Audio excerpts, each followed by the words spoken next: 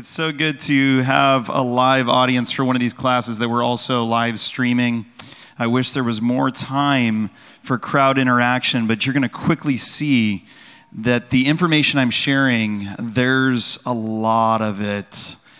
This is going to be a dense evening, and I hope on the other side you do not think that I am dense, but that you think that we are uncovering and making clear a lot of the wisdom that is, to me, for the most part, very, very plain in the scriptures, but at times very confused in the practice and setting and cultural history of the church. So we're starting right now. I don't know how long this is going to go. So this could be a bit of a marathon. If you have to leave at any point, I will not take offense. I understand this is midweek. It is toasty in here. You may have to go to bed because you got work in the morning. Whatever the case, this is recorded. This is something that you can reference in the future, and that's the purpose and why we're recording it, because we really believe that this is going to be culturally significant for us, a night that's going to shape who we are as a community. Even as I think for those of you that have been with us for a while, it's going to feel very natural and consistent with who we've been all the way up to this point. Also realize that I'm not going to be covering everything. There is so much to talk about, and so there's a good chance that there are going to be some follow-up conversations about more specific aspects of our culture and the spirit and the practice of the gifts. What does that practically look like? Some of that I'm not going to have the time to get into, so expect that there are going to be other times that we will get together, have discussions, and hopefully in a more conversational format. But I'm, again, so glad that you're here, and that this is evidence that this is an important conversation for you and for our church as a whole. Now, why are we having this conversation? What prompted this? Well, Branches, I believe, is a really beautiful, special community that sits at the intersection of a lot of different traditions of the church. I mean, you've got folks with a Catholic background who grew up in the Catholic Church. You've got folks who are of a more Reformed tradition. You have folks who've grown up sort of in a non-denominational evangelical church. You've got folks who are from more charismatic backgrounds or cessationist backgrounds. I'm going to define all these terms later. But when we were Rock Harbor, it was no different. And I love the diversity of our community. And I'm not, because we're hosting this, trying to stifle that diversity. I'm not trying to say that this is the only way that you can think. This is the only emphasis that you can give when it comes to the spiritual gifts. But we are sort of bound as a community to present to you what our culture is, what our interpretation is, what is the norm for us as a community. Because in relationships, and certainly the church is relationships, in relationships, communication is so key. In the absence of communication, there's going to be misinterpretation. People are going to fill in their own meanings about what we think related to the work of the Spirit and the spiritual gifts. And they may make assumptions that are based not on reality and who we are as a community, but based on their traditions and their past experience. So those assumptions are going to ultimately be inaccurate or incomplete. So that's the purpose of this communication here. I did lead us through an extended series on the Holy Spirit. It was initially going to be 6 weeks. I extended it to 7 weeks. It's entitled Spirituality. You can go online. You can see a comprehensive look at our theology of the Holy Spirit.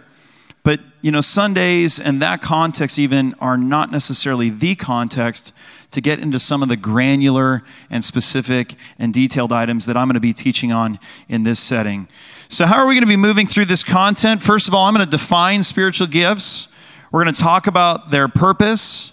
I'm going to address some cultural errors I've seen regarding people's perceptions of the Spirit and people's perceptions and practice regarding the spiritual gifts. And then I'm going to give some definition around some of the more confusing or obscured gifts, at least in my thinking.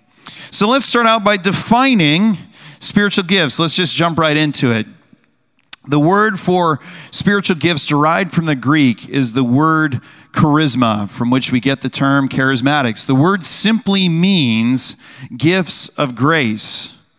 Now, the fact that the gifts of the Spirit are called gifts is one extraordinary statement, I believe, about how we should view these practices, these abilities. They're not referred to in the scriptures as Christian powers. If they were referred to as like something like Christian powers, we'd begin to like focus on those abilities in and of themselves. And we'd probably begin to be in awe of the people that are performing those powers, right? When we think of the spiritual gifts as gifts of grace, gifts of God, we begin to understand that, hey, wait a minute, everything has its origin in God who is at work through individuals, and it is God who gets the glory. He's the object of our awe. A quick survey on the Spirit of God will be helpful, okay, as we begin to get more focused on the spiritual gifts themselves. Let me just establish a couple of key ideas around the Spirit of God as we trace this theme through the scriptures. Number one, I want to assert that the Spirit is one person of the Trinity, referenced all throughout the scriptures. From the beginning, the Spirit is there, present in creation, hovering over the waters, and then right into the Gospels in the New Testament. Jesus declares God is spirit, and his worshipers will worship him in spirit and in truth. The Spirit didn't just come upon people in the New Testament. The Spirit uniquely came upon people in the Old Testament for specific purposes. The first time you hear about the Spirit coming upon somebody to give them an ability or a gift is actually Bezalel, as a craftsman who was working on the tabernacle, the initial like traveling house of God. So that doesn't fit into any of the lists of spiritual gifts that we have in the New Testament that we're going to reference a little bit later on. But the Spirit of God, it says, came upon him as a craftsman. I just love that. That's the first act that we see in the Old Testament of God's Spirit coming upon someone and giving them abilities. But also, you see throughout the book of Judges, you've got Othniel, you've got Samson, Gideon, these different judges that are raised up. And it says the Spirit of God came upon them for the purpose of leadership, gave them certain abilities like Samson having that superhuman strength. It also says in the Old Testament, the Spirit of God came upon Samuel and Saul and David. So it's not, again, something exclusively that we see in the New Testament. But we see that the Spirit was promised in the Old Testament more broadly to all Christians. So it was isolated instances of individuals with special abilities in the Old Testament, leaders that God was raising up. But there was this forward-looking prophecies from the Old Testament that spoke about a time when God's Spirit would be poured out on all people. Your sons and daughters are going to prophesy. The old men are going to dream dreams. That's Joel chapter 2. Now, Jesus in the New Testament spoke of the promise of the Spirit that would be received by his followers following his death, burial, resurrection, and ascension to heaven. He says, I will ask the Father in John chapter 14, and he will send another advocate like me to be with you forever. So he spoke of that promise as coming to fruition, of being fulfilled after his ascension. Jesus characterized the Spirit of God as our helper. Another one, like I said, like himself, who would remind us of his teaching, guide us dynamically through life circumstances, and empower us for the mission he put upon us. That's in Acts chapter 1, verse 8. I want you to wait here in Jerusalem for the power that's going to come from on high, and then you're going to have this power to go be my witnesses in the world. The fulfillment of the Old Testament promises and of Jesus' claims came to pass on the day of Pentecost in Acts chapter 2, when tongues of fire descended on believers and they spoke in foreign languages, proclaiming the praises of God to all the foreigners gathered in Jerusalem. And throughout the book of Acts, if you survey the book of Acts, you see that all believers, Jew and Gentile alike, who became followers of Jesus, received the Spirit before, during, or immediately following their reception of the gospel in faith, alongside their baptism and their turning in repentance toward God. Though not necessarily in that order or in that particular formula. It's a little amazing if you do a survey through the book of Acts of when people received the Spirit of God. Peter says in Acts chapter 2, at the end of his first sermon there, repent, be baptized for the forgiveness of sins, and you will receive the Spirit. But then you find in Acts chapter 8, there are some Samaritans who were baptized, but they didn't receive the Holy Spirit until hands were laid on them by Peter and John. And then you got in Acts chapter 10, where we didn't even wait for baptism, Peter's preaching at Cornelius' house, and these are Gentiles, they're not Jews. And while Peter's in the middle of preaching, the Holy Spirit comes upon the Gentiles, and then they were baptized. And then you've got this group in Acts chapter 19, a group that did not receive the Spirit because they had only John's baptism. They were baptized in the name of Jesus, and Paul laid hands on them to receive the Spirit of God. So throughout the book of Acts, it's a little bit confusing. It confounds us a bit. It's hard to just place formulas on how God works, but we are left with the impression that no matter what the order is, here's the ingredients. Faith in Jesus, repentance, baptism, and the reception of the Holy Spirit. That was something that happened for all believers, though not necessarily in any particular order. Now that we've done a survey of the Holy Spirit, let me establish some principles of the Spirit through the Scriptures. The New Testament, as I said, as we see in the survey of the book of Acts, it operates in the understanding and assumption that all faith-filled believers are also Spirit-filled believers, whether they are aware of it or not. Paul says there in Ephesians chapter 4, verse 4, there is one faith and one Spirit. So you've placed your faith in Jesus, you're following the one Lord, and you must have received the one Spirit. In 1 Corinthians chapter 3, verse 16, he's trying to tell the church, you may not be aware all the time. You may have these divisions among you. You may behave in ways that are not consistent with your faith. But you are a temple of the Holy Spirit, and God dwells in your midst. So we're not always aware. But the testimony of the Scriptures is that every faith-filled believer, not every perfect believer, but every faith-filled believer is also a Spirit-filled believer.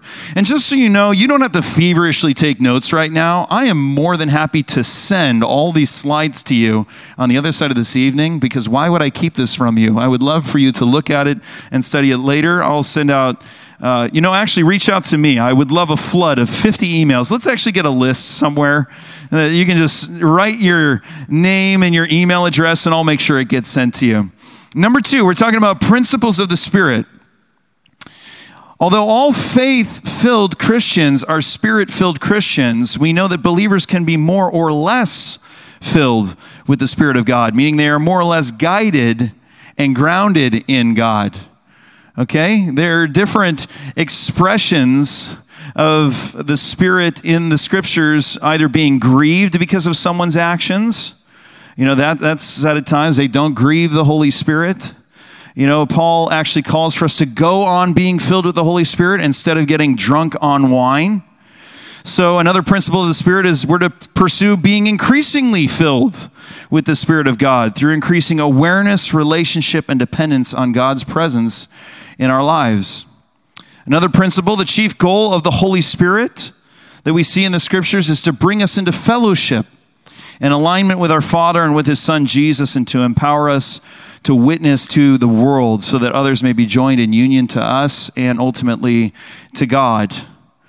Another principle, there is no gospel affirming reality, no Jesus guided value or vision in us that is not in some way received, perceived, or conceived without the influence of the Holy Spirit in us. Paul says there in 1 Corinthians chapter 2, we have not received the spirit of the world, but the Spirit who is from God, that we may understand what God has freely given us. And if you look at 1 Corinthians chapter 2, there is nothing that we can understand that is of God that is not in some way enabled by the Holy Spirit at work in us to understand those things. And the final principle I want us to understand is that all Christians have received gifts and graces by the Holy Spirit.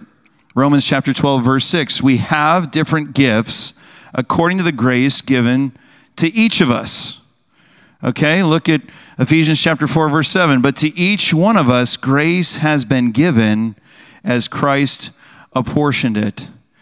So we can be more or less filled with the Spirit. The call is for us to be increasingly filled with the Spirit, but we all have the Spirit of God within us if we've placed our faith in Jesus. The chief goal of the Spirit is to promote maturity from believer to believer, but also to promote God's witness in the world. There is no way you could be a Christian and really understand the truths of Jesus without the Holy Spirit forming you in your heart and in your mind. And you, whether you realize it or not, whether you can acknowledge it or not, have received gifts of grace, abilities by God's Spirit that are for the purposes of building up your brothers and sisters and, of course, God's witness in the world. So this night is specifically about the spiritual gifts. I had to give you a survey of the Holy Spirit through the scriptures really quickly. I had to establish some principles of the Holy Spirit through the scriptures because those are going to be foundational building blocks for us in our understanding of everything else that we're going to talk about related to the spiritual gifts. You know, one component of the total conversation around the Holy Spirit is this conversation around the spiritual gifts. So I'll constantly be putting this discussion in the context of everything else that I've established. But let's begin to focus on the gifts themselves. Again, let me remind you, and I want to make this clear, all believers, all faith-filled believers have received the Spirit. That's the assumption of the Scriptures. All believers are more or less filled with the Spirit, and all have received gifts. So what are they? Paul has two lists, two really clear lists. There's also another shorter list, but it's in 1 Corinthians chapter 12, we get a list. Romans chapter 12, so that makes it easy to remember, 12 and 12. Those are the more extensive lists, and then we have some cited in Ephesians chapter 4. In them, he lists the gifts of messages of wisdom, messages of knowledge, the gift of faith, gifts of healing, miraculous powers. Prophecy is listed in all the lists. The gift of distinguishing spirits, discerning spirits, the gift of different kinds of tongues, the interpretation of tongues, serving. Teaching is in all the lists. Giving, leadership, mercy, apostleship, guidance or administration, helping, evangelism, and the gift of being a pastor, teacher. It's notable to me that Jesus did not mention in all of his teaching a complete list of spiritual gifts. And it's also interesting to me that Paul's lists are not identical, not at all. So if you're thinking that the New Testament wasn't fully formed in the way that we have it today, that these churches are just receiving these individual letters, does that mean that the Corinthian church only had a certain set of gifts and were missing out on the gifts of the Roman church, and the Roman church was missing out on the gifts of the Corinthian church? Or is something else at play here? That maybe neither list is all-inclusive? That Paul is listing all these graces, all these abilities of the different parts of the body, all the different believers in the congregations, but he's not trying to list, like scientifically, here's every possible way the Spirit of God can work through someone. I mean, you don't see craftsmanship, and that was the first ability that someone was given in the Old Testament by the Holy Spirit.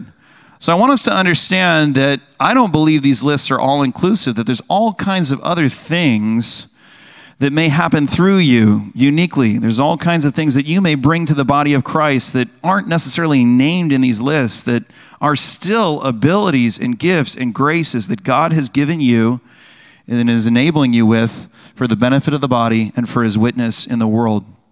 It's additionally worth noting that while this is an important discussion because obviously it's in the Bible a few times, it's not emphasized to the degree that certain traditions in Christianity emphasize it.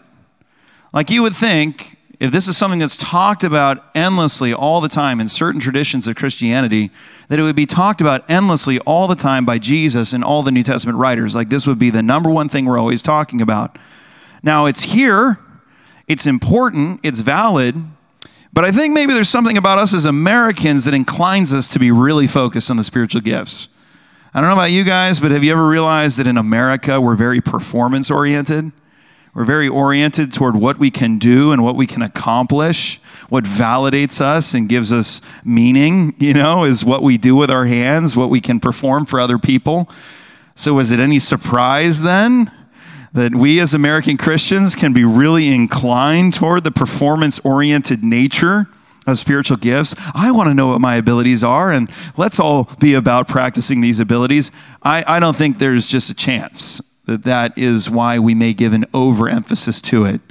So I want to just put that in check that I think when something's really, really, really important, it needs to get across to us through the scriptures, God repeats himself over and over and over again. And the amount of times he says it is where we should be looking and giving the most of our attention. And yet, even having said that, the gifts are mentioned, and they're mentioned for a purpose, and a particular purpose in that. Understand that the letter to the Romans was a letter to the Romans, and the letter to the Corinthian church was a letter to the Corinthian church. So this discussion around the gifts is coming out of a conversation, a need that Paul is addressing. He's talking about the diversity of the church coming together in the letter to the Romans.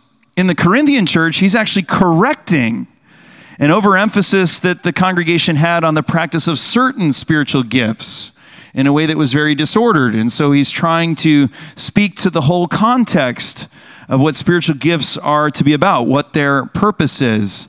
So it's coming out of that context that we get these discussions. These are just not the things that, okay, we always need to talk about, we always need to focus on. No, he was addressing particular things. And if we zoom out even more, like I said, the purpose is really clear when we cross-reference both passages and Ephesians chapter 4. The general purpose of the gifts is this: to build up one another in maturity, that is Christian edification, and additionally, as I've said, to witness to unbelievers. Now consider these two purposes that we derive from 1 Corinthians, Romans chapter 12, and Ephesians chapter 4. The first purpose, that the purpose of the gifts is to build one another up in maturity. It's really fascinating to me that God would deliberately give us different gifts for the building up of one another so that we would require one another to advance in maturity in Christ. He specifically did not give us all the same gifts, and he specifically did not give us all the gifts because we would then not require each other. We would then be complete in and of ourselves on our journey and our road and our personal relationship with Jesus. That's a very American thing. Paul never conceived of just this purely personal relationship with Jesus. He's like, you cannot mature, you cannot grow unless you're embedded in the body of Christ and you are exercising your gifts to help the growth and maturity of others, and they are exercising their gifts to help your growth and maturity. So it's a beautiful thing that God has done. He's made us, in a sense, spiritually incomplete so that we're forced to rely on each other in relationship. It's a beautiful thing, I think. But furthermore, that first purpose, this idea that God matures us through our dependency on one another and the gifts that are exercised from one person to another, further demonstrates that God may primarily at times use other people to speak to us, to encourage us and shape us. So some people will say, I'm not hearing from God. Well, one of the primary ways that you're going to hear from God, that you're going to connect with God, is through God's work that he's doing through someone else to you. That's the way God built it. That's the way he apportioned the pieces of his body. Think about this in Ephesians chapter 4. It's cited there. Christ himself gave the apostles, the prophets, the evangelists, the pastors, and teachers to equip his people for works of service so that the body of Christ may be built up until we all reach unity in the faith and in the knowledge of the Son of God and become mature, attaining to the whole measure of the fullness of Christ. That's the purpose of all these different gifts being given. We're being built up, reaching unity in the faith and in the knowledge of the Son of God, and we're becoming mature. We're attaining to the whole measure of the fullness of Christ. We can't get to that end result unless we're embedded in a body of believers who are exercising their gifts that God has given toward us. Now look at this in 1 Corinthians chapter 12. Look at the necessity of the other parts of the body. If the whole body were an eye, if it were just you and your personality and your abilities and your gifts, where would the sense of hearing be? If the whole body were an ear, where would the sense of smell be? But in fact, God has placed the parts in the body, every one of them, just as he wanted them to be. If they were all one part, where would the body be? These are the best arguments for anyone who says, I don't need to be involved in church. I don't need to be in relationships with other believers. I got my faith, my personal faith with Jesus. Where's the body then? Where's the body? If you're just the one part walking around, the full body of Christ, just you, that is not what the church, the assembly of God's people, is called to be. So that first purpose, that we're given the gifts for the building up of one another in maturity, it's really interesting to consider. The second purpose of the gifts being given to us is also interesting to consider, because God has given us these gifts to empower us for his witness in the world. So that means it's God's activity on which we depend when we are sharing the gospel with others. He's the one to give us words when we're called to testify before others. That's the promise of the scriptures. You don't have to worry about what you're going to say. And I know we're so worried about what we're going to say when we're about to talk about God with other people sometimes. He says, no, I'm going to empower you with my Spirit to be my witness. I'm going to give you the words to testify. You're just going to have to open your mouth. So he's the one on which we depend for all the activity when it comes to evangelism. He's the one who brings about repentance. He's the one who produces the growth. Paul says as he was going about his ministry, I planted the seed. Apollos, another ministry worker, came along and watered the seed, but it's God who made the work grow. It's God who took that seed and planted it in that good soil of your heart and made it return a production, a harvest through you. Guys, this is beautiful. This frees us by taking the emphasis off our own abilities, our own strength, to what God can accomplish by his own strength in reaching people for his kingdom. So I love considering the place of the spiritual gifts, the purpose of the spiritual gifts, and really looking at these scriptures, because it's such a beautiful picture of the unity that should be produced across the body of Christ as we're all using these abilities, these gifts of grace God has given us to minister to one another, and as we rely on the power that God gives us to both speak to who Jesus is and also make that effective in people's hearts. It's just our call to be obedient and to be available. So having done this more general survey, right, on the Holy Spirit and principles of the Spirit, and a general survey of the gifts and the purpose of the gifts, let's talk about some broad cultural misconceptions regarding the Spirit and spiritual gifts. Let's start with this first misconception, that not all Christians are charismatics. Some people would think that. Some people would think there are Christians who are charismatic and there are Christians who aren't charismatic. If we think about the principles of the Spirit that we've established through the scriptures, the truth is all of Christianity is charismatic. Whether or not it acknowledges that it's charismatic, all of Christianity is charismatic. Cessationists, those are individuals who believe that what they would call the sign gifts, that is some of the more overtly supernatural gifts like healing, like tongues, they would say those ceased to be useful and part of God's purposes and plan after the first century, after the Bible was established. I am not a cessationist, but there are those who believe that because of a few passages that I think are a bit obscure. I'll just say that. They establish that view that only certain gifts of the Spirit are still active. But even cessationists are charismatic because they still have this ability to have this faith in Jesus. They still have this ability to understand the teachings of Jesus. They still believe that the Spirit is active in certain ways, even as they look at those abilities of the Spirit at the expense of other abilities of the Spirit and gifts of the Spirit. They're still charismatic, even if they don't want to be, because they're filled with the Spirit of God. And traditional charismatics, I know this is going to be a big wow here. I believe you're charismatic.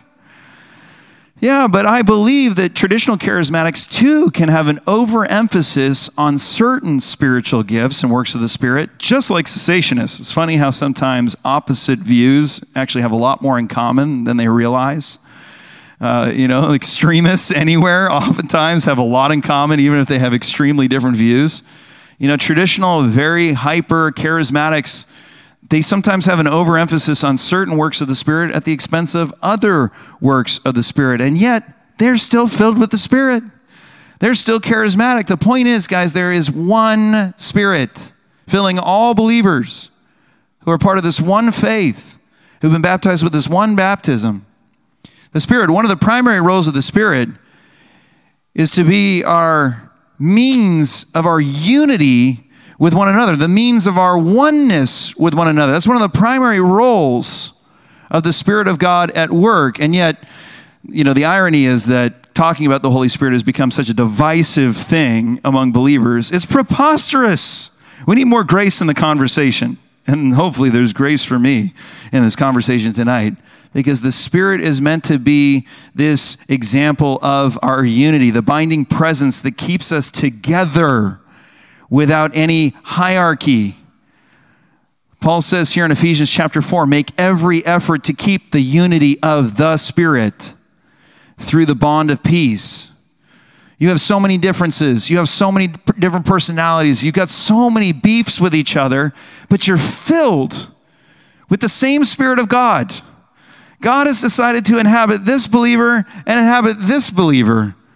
So if God has union with both of these people, how can you be in disunity with each other? That's what he's saying. So do everything you possibly can to get along.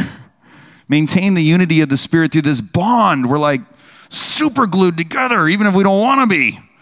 This bond of peace.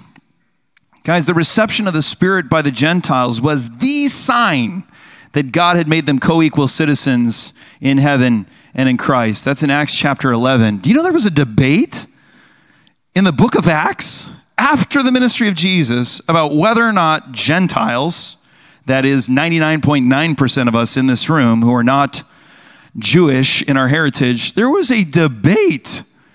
The Christians were talking about whether or not we could be Christians. And Paul was citing that experience in Cornelius' house, that he was preaching the gospel, and in the middle of it, God didn't wait for baptism. God didn't wait for, a certain part of the service. He just said, I'm saving Gentiles. And they received the Holy Spirit. And then Peter actually claims that in his argument, that yes, the Gentiles are part of the faith. He says this in Acts chapter 11, verse 17, if God gave them the same gift he gave us who believed in the Lord Jesus Christ, who was I to think that I could stand in God's way?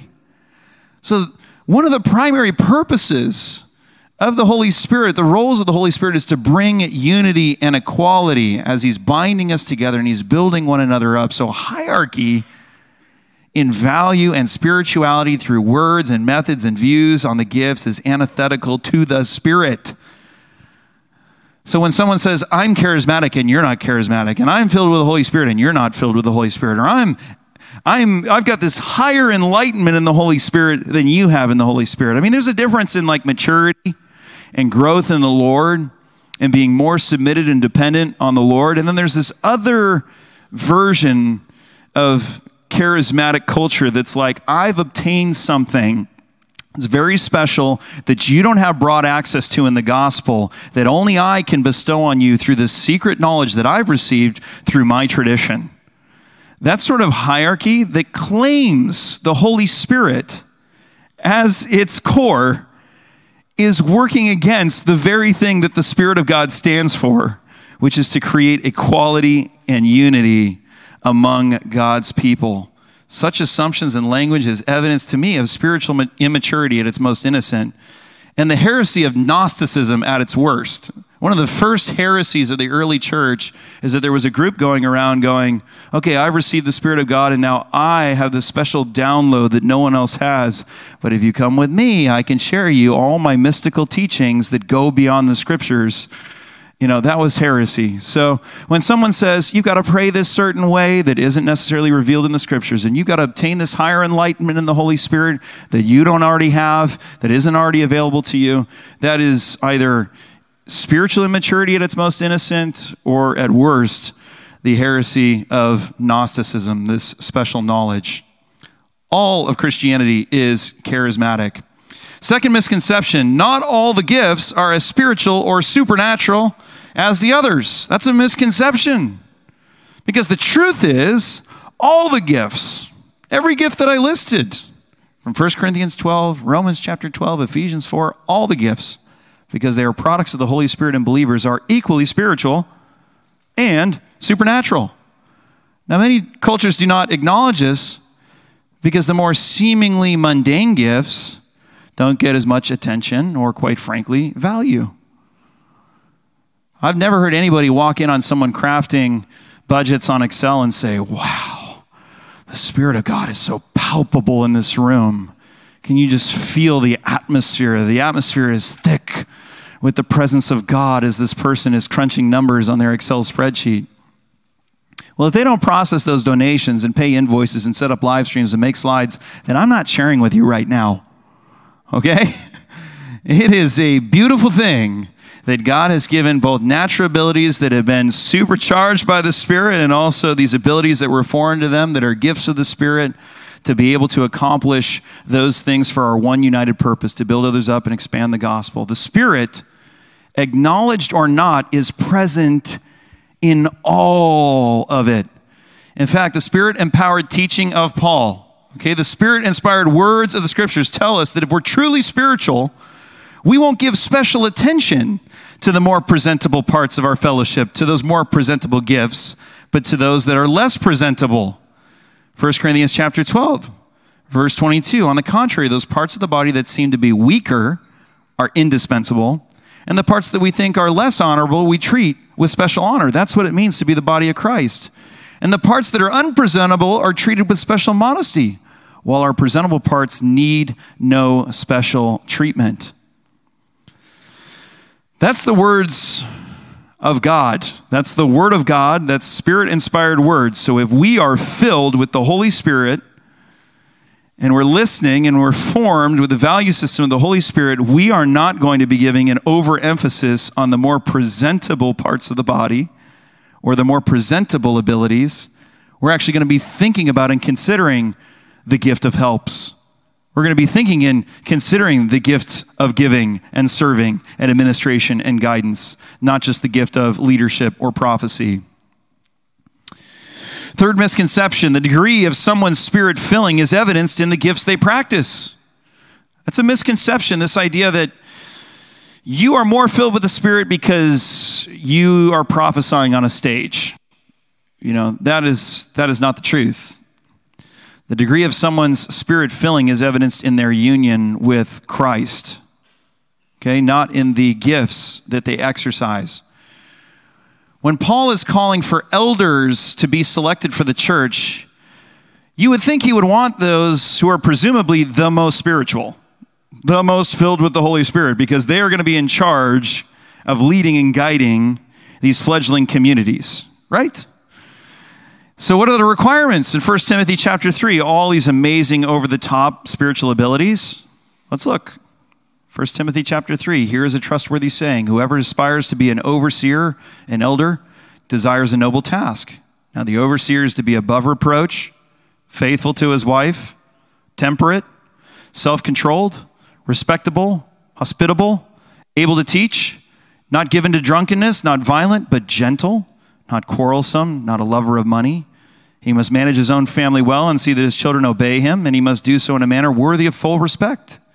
For if anyone does not know how to manage his own family, how can he take care of God's church? I'm thinking about managing my 5 kids right now. It's challenging. I feel a little convicted. He must not be a recent convert, or he may become conceited and fall under the same judgment as the devil. He must also have a good reputation with outsiders, so that he will not fall into disgrace and into the devil's trap. So this is the criteria for someone to take on the highest level of spiritual leadership, for someone who presumably is going to be Spirit-filled. This is the evidence of God at work in the life of these individuals, and it doesn't involve any particular practice or gift, save for the ability to teach, to promote sound doctrine, which would, practically speaking, be a very important gift for them to be able to exercise. Guys, when the early church was seeking people who would be responsible for the waiting on tables, right? There's the ministry to the widows and making sure that they have food. And they needed a group, deacons, to administrate that. They were looking for individuals, explicitly it says in Acts, that were Spirit-filled. For what? For what task? What amazing task was to be given to these individuals who are Spirit-filled. If their Spirit-filling is evidenced in their set of responsibilities and what they are doing with their lives, it was evidenced in them waiting on tables, distributing food to widows.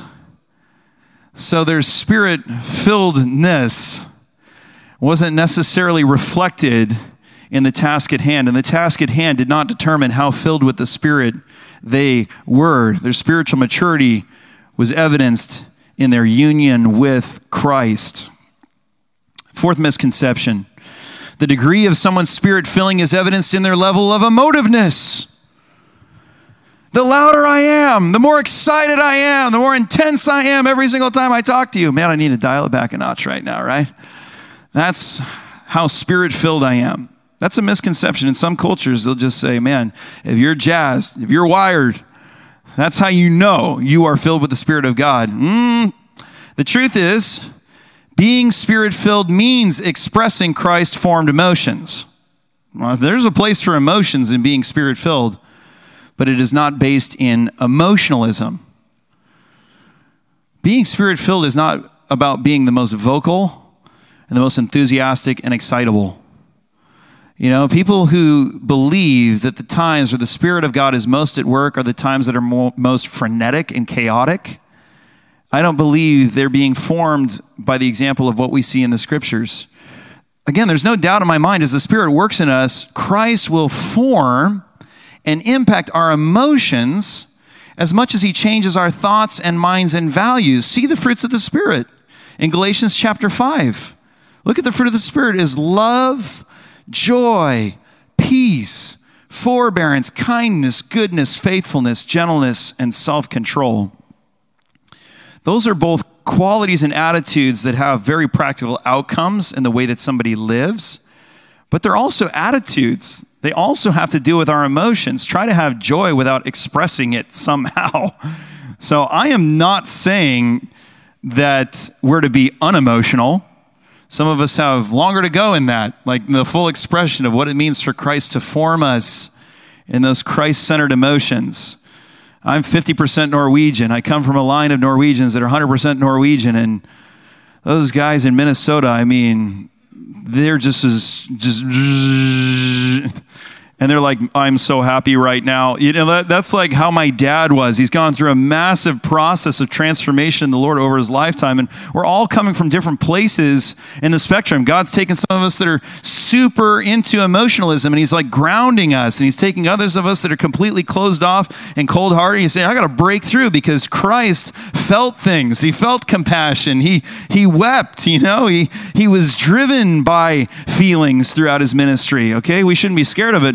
But again, that's not drifting into emotionalism. It doesn't have to do with the amount of energy that's transferred into those emotions. Many of the actual fruits of the Spirit stand in opposition to emotionalism, which produces an unguided hype and frenzy. We're talking about self-control here, gentleness, forbearance, peace. Those actually keep in check losing your mind and being frantic and out of control. Paul dealt with this in the Corinthian church. It's easy to see. Read the Scriptures. Go back. After I've done all this and you question certain things, go back and just read the Scriptures, these sections that I'm telling you to. People read the passage in 1 Corinthians chapter 12, eagerly desire the spiritual gifts. I've heard that, this blank check, like, let's get everybody together, we're going to practice the gifts right now. And it says in the Scriptures, eagerly desire the spiritual gifts. So we're all going to desire the gifts. Let's all ask for the gifts and let's kick this place into a frenzy, right? But if you actually read 1 Corinthians chapter 12, verse 31, they always leave out this word. It's eagerly desire the greater spiritual gifts. I've never heard anyone say that. That's quoting this verse. I've always sort of said eagerly desire the spiritual gifts in general, but Paul is addressing something very specific going on in the Corinthian church, and he's telling them, I want you to eagerly desire the greater spiritual gifts. And I know what you're thinking right now, if you're following with me. I thought all gifts were created equal. No, I said our level of spirit filling is not determined by the gifts we practice and are given, and that all believers are equal. But not all gifts of the Spirit are to be practiced as co-equal in the gathering of God's people. Some are of greater use when the people of God are together. In Corinth, the situation was such that the church was coming unhinged. They were defining their spirituality through this practice of speaking in heavenly languages, in ecstatic languages, in the practice of tongues. And we're talking, it must have been some rough oceans in those gatherings, lots of froth, and they think nothing's wrong. They're having a grand old time. Paul says to them, go back and read it, 1 Corinthians chapter 14. You guys are having a great time. And I get it. But when people come in, they cannot understand you. They think you're nuts. And your witness is being hampered. 1 Corinthians 14, verse 23. If the whole church comes together and everyone speaks in tongues and inquirers or unbelievers come in, will they not say that you are out of your mind? Which is not a work of the Spirit. Remember, one of the purposes, the primary purposes of the Holy Spirit is to enable our witness. So the Holy Spirit would not be working against himself in his primary goal, to make us look like we're crazy to people coming in from the outside. And I actually think that this is a little bit of a defense here of the seeker-sensitive church. Just a little bit. I'm not saying we got to water everything down here, but they're saying, man, there might be some people that are interested in the faith. They're interested in Christianity. They're going to show up at your gathering. And if you guys are just going bouncing off the walls and they walk in and they don't understand anything, they're going to think you're crazy. And you're not building each other up in maturity. The other purpose of the Spirit of God, 1 Corinthians 14, verses 9 and 12. So it is with you. Unless you speak intelligible words with your tongue, how will anyone know what you're saying? You will just be speaking into the air. So it is with you. Since you are eager for gifts of the Spirit, try to excel in those that build up the church. So again, you're all having these individual amazing experiences, but because people don't understand each other and there's not order in the service, the body is not building itself up into maturity. So this cannot be the primary thing the Spirit of God is doing among you, because that's working against the very purpose of the Spirit of God. So he couldn't be more clear, Paul. And don't think he's a downer about the Spirit of God, because he is the expert, right? He's the expert on Spirit filling and giftedness, from which we derive our understanding of all the gifts. Paul says this, I'm edified by speaking in tongues. I do it all the time. You want to know who's the number one fan of tongues, Paul says? It's me. I'm your guy. I do it all the time. But I speak in tongues in private, and we prophesy in the church, or we interpret tongues into prophecy, so that all people can understand something edifying, and so that if a non-believer and unbeliever is among you, they'll hear the gospel message and their hearts are going to be laid bare, the secrets of their hearts, and they're going to repent. But here's the emphasis, Paul says, he couldn't be more clear, I would rather have you speak 5 intelligible words than 10,000 words in a tongue, 1 Corinthians 14, 19. This is why I don't understand why we can't just go to the scripture and clear up some of the cultural misconceptions that we have about the gathering of God's people and where the Spirit is really at work, because it isn't like secret code. It isn't difficult to decipher where the emphasis is. He's saying, guys, get together. 5 words. I'd rather you guys just said 5 words than 10,000 words of what's going on here. If you're going to continue, and you can, at least pray for interpretation, but can you do it in turn as well? Not speaking over each other, because God is a God of order, not chaos. That's 1 Corinthians 14, verse 29. He says, 2 or 3 prophets should speak. We'll talk about prophecy later. And the others should weigh carefully what is said. And if a revelation comes to someone who's sitting down, the first speaker should stop. For you can all prophesy in turn, so that everyone may be instructed and encouraged. The spirits of prophets are subject to the control of prophets. For God is not a God of disorder, but of peace, as in all the congregations of the Lord's people. So he's basically saying, you can control yourself. And that'll be the argument of some people is, well, the Spirit of God is just at work. I can't control myself. I'm forced to do this in this moment. We're just all in this froth and the ocean's spinning. He says that's not the case. You guys can take turns, and if somebody goes to speak, somebody else can stop speaking. You should have a little bit of space to weigh out what's being said. And God is a God of order, not disorder. You're not going to have to talk over each other if God is speaking at your gathering. So if you read the passage in its entirety, he's guiding them away from spiritual self-gratification in the group to the mutual edification, which involves clear communication and orderly movement. It's not unemotional, but it's not unguided emotionalism. 5th misconception. All believers will receive the same gifts. So that's a misconception. Some people will teach that all believers will receive the same gifts. The truth is, not all believers will receive all of the same gifts, nor will anyone receive all of the gifts. Paul asks rhetorically in 1 Corinthians chapter 12, verse 29, are all apostles? Are all prophets? Are all teachers? Do all work miracles? Do all have gifts of healing? Do all speak in tongues? Do all interpret? The implied answer, as he's talking about the parts of the body, is no. The parts of the body are different. God did not gift us all the same or gift us completely without the need for each other. That would defeat, again, God's method and purpose in giving us the gifts. Romans chapter 12, verse 4, for each of us has one body with many members, and these members do not all have the same function. So in Christ, we, though many, form one body, and each member belongs to all the others. We have different gifts. We don't all have the same gifts. Not everybody will receive the same gifts. Some ministries that will teach you that you will speak in tongues if you have the Holy Spirit, we don't all have that gift. Some of you will and some of you won't. Ministries that teach that every single one of you is going to prophesy, they're in error. Some of you will, some of you won't. Don't rule out what God may do through you at one point in your life or at another point in your life, and don't rule out that God can give you a gift at a certain time in your life that you didn't have at another time in your life, but don't expect that he's going to do everything or should do everything through you all the time. Now, again, I want to just clarify, that doesn't mean in my mind that these ministries or churches or denominations that teach these things are knowingly doing harm or they have ill intent. And it's most innocent. I think we're just needing to define different terms for the same practices. But at its worst, we're stirring up a lot of confusion without the discernment to filter what is of God and what is human behavior and conditioning. Not everybody's going to have the same gifts. Let's not make everybody parrot each other's behavior, because not all of it's going to be of God.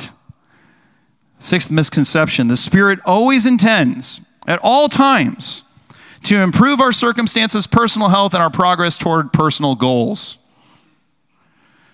That would be wonderful, wouldn't it? That'd be wonderful for us circumstantially, terrible for us in our spiritual growth, in our spiritual maturity. But wouldn't we just wish that the Spirit at all times just wanted to give us perfect health, wanted to answer every single one of our requests for our progress toward our personal goals and just improve our circumstances? The truth is, the Spirit will intervene in all circumstances, good and bad, to bring about greater union with Christ and spiritual maturity. There are false teachers who will absolutely press people into thinking that if they just pray harder, that if they just have more faith, every infirmity is going to be healed. Everything they ask for is going to come to pass. They're going to find circumstantial victory everywhere, and they're going to be drugged level happy all the time. That's Santa Claus? I want to go into the tradition of Santa Claus. He was actually a Christian. He was a nice guy. Gets a bad rap. We can talk about that later, Abe. I'd love to have that discussion. Guys, this is an over-realization of the kingdom of heaven. We are not in heaven, though we do and should expect to experience a foretaste of heaven, glimpses, impressions of what is to come. In this world, Jesus said, this is a promise, we're going to have trouble. But the power of the Spirit is that in trouble, God will work even as he doesn't always get us out of it. That is trouble. Think that there were times that supernatural, miraculous things happen. The apostles are in prison, and then an earthquake hits, and they're released, and then they lead someone to the Lord. Amazing. And then think that also in the New Testament is evidence that Paul is in chains, and he longs to be out of chains, and he's in chains for years. So God is in both things. These are Spirit-filled leaders of the church. Think of the center of our salvation and faith. Christ died on a cross. That was not good, circumstantially. And it was actually the crowd that was saying, well, if you're God, and if God cares about you, you won't have to go through this, and you can come down from the cross. Thank God Jesus didn't, because that was the most significant act, which made the way for us to receive God's Spirit. In Acts chapter 7, think of Stephen being stoned to death. He was filled with the Spirit, specifically, it says. To do what? To have circumstantial victory. The people are going to come to stone him, and he zaps them all and they die. Or he just acquires this like impenetrable armor so that when they stone him, he doesn't actually die. No, he was filled with the Spirit, united with Christ to the extent that he saw Jesus standing to receive him in heaven. And he proclaimed forgiveness over those who were killing him, just as Jesus did at the cross. And he was martyred. In 2 Corinthians chapters 11 and 12, it is the false teachers, Paul's opponents, who constantly boasted in the benefits and abilities and victory that they had. They were known as the super apostles. We had Paul and all the other apostles, and then we had these guys who had it all the time going good for them. Whereas Paul says God allowed him to experience weakness because God's power, Jesus said to Paul, is made perfect in weakness. So always remember, it was Satan who promised Jesus that he would never have to go through anything painful. When he was in the wilderness temptation, he said, you can turn these stones to bread. He said, I can give you all the kingdoms of the earth. You don't have to go through any trouble. And that was the same taunt that was happening at the cross. So guys, yes, the Spirit is at work in our healing. But the Spirit is also at work to console us in sickness when there is no healing. Romans chapter 8, verse 26.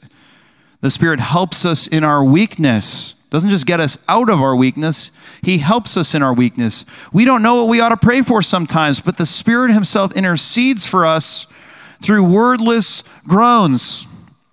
That's like Jesus said, he would give us another advocate to be our comforter. Not our escape all the time, but our comforter in the midst of our pain. The Spirit is at work to give us like words when we testify, to empower us, yes. But he's also with us when people don't receive those words and those testimonies and they come against us. And in the case of the early believers, to enable them to have the courage to face what would be certain death.